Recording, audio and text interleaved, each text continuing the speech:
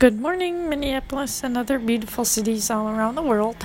My name is Lavia Alva, and I am an extreme extrovert. So, it has been and gone the new year, and I used to always be the kind of person that would do New Year's resolutions, and I feel like all of us have had spurts of like, next year I'm gonna do this, or aspire to do this, and then, after a few months, February, March, you're like, whatever. But, this year has been a very interesting year. I've learned so many things about myself, so many things about sobriety, and so many things about life in general.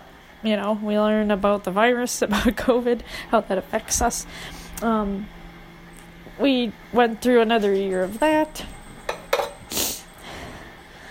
In Minnesota, it's snowing right now, so it's the time of year where everyone kind of gets used to staying in their homes and being frugal and staying warm and, prioritizing spending time with loved ones. And, it kind of is scary because COVID is still kind of happening, and people are, even after getting your vaccine, you can still get COVID, if you don't have the booster and stuff like that. That's a different conversation, but, hopefully everyone can get through it and stay healthy.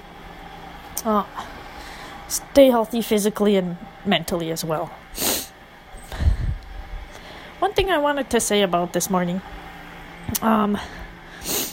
something that I realized in regards to relapse is that there's a huge misperception, and I know with my other podcasts I've said this too. I've said that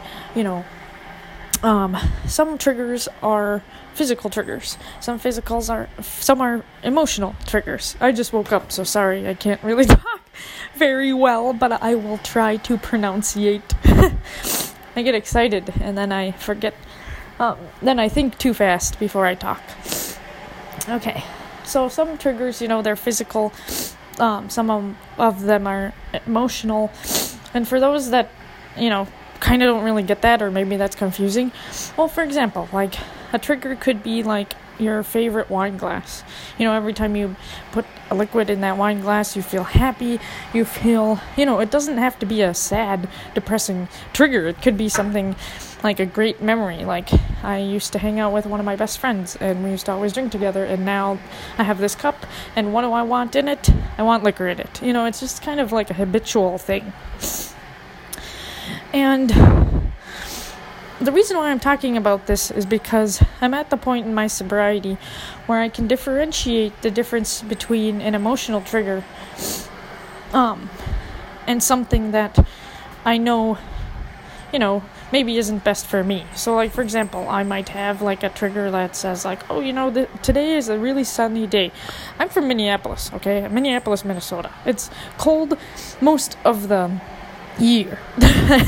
And here in Minnesota, we have a huge culture of drinking, especially in the summertime, especially in the winter time. When it's winter, everyone likes to sit back, go ice fishing, have a few beers. It's just the culture for some people. And for me, I engaged in a lot of that culture. So a huge trigger for me is when it's like cold and there's a lot of people outside, and you're like, what, I just want a beer. I want to be on the ice. I want to be like a true fisherman. But it's an ideal. It's like an idea. It's not actually real. Like, would I actually want to do that if I wasn't so used to doing that? I'm not sure. And that's the thing about triggers. They're so habitual. You get so used to it. And some triggers don't even have an emotional attachment to them.